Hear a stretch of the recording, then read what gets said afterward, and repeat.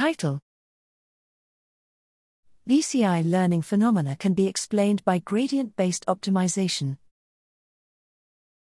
Abstract: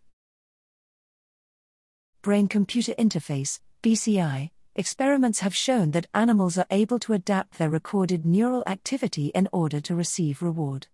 Recent studies have highlighted two phenomena. First, the speed at which a BCI task can be learned is dependent on how closely the required neural activity aligns with pre-existing activity patterns. Learning out of manifold tasks is slower than in manifold tasks. Second, learning happens by reassociation. The overall distribution of neural activity patterns does not change significantly during task learning. These phenomena have been presented as distinctive aspects of BCI learning. Here we show, using simulations and theoretical analysis, that both phenomena result from the simple assumption that behavior and representations are improved via gradient-based algorithms.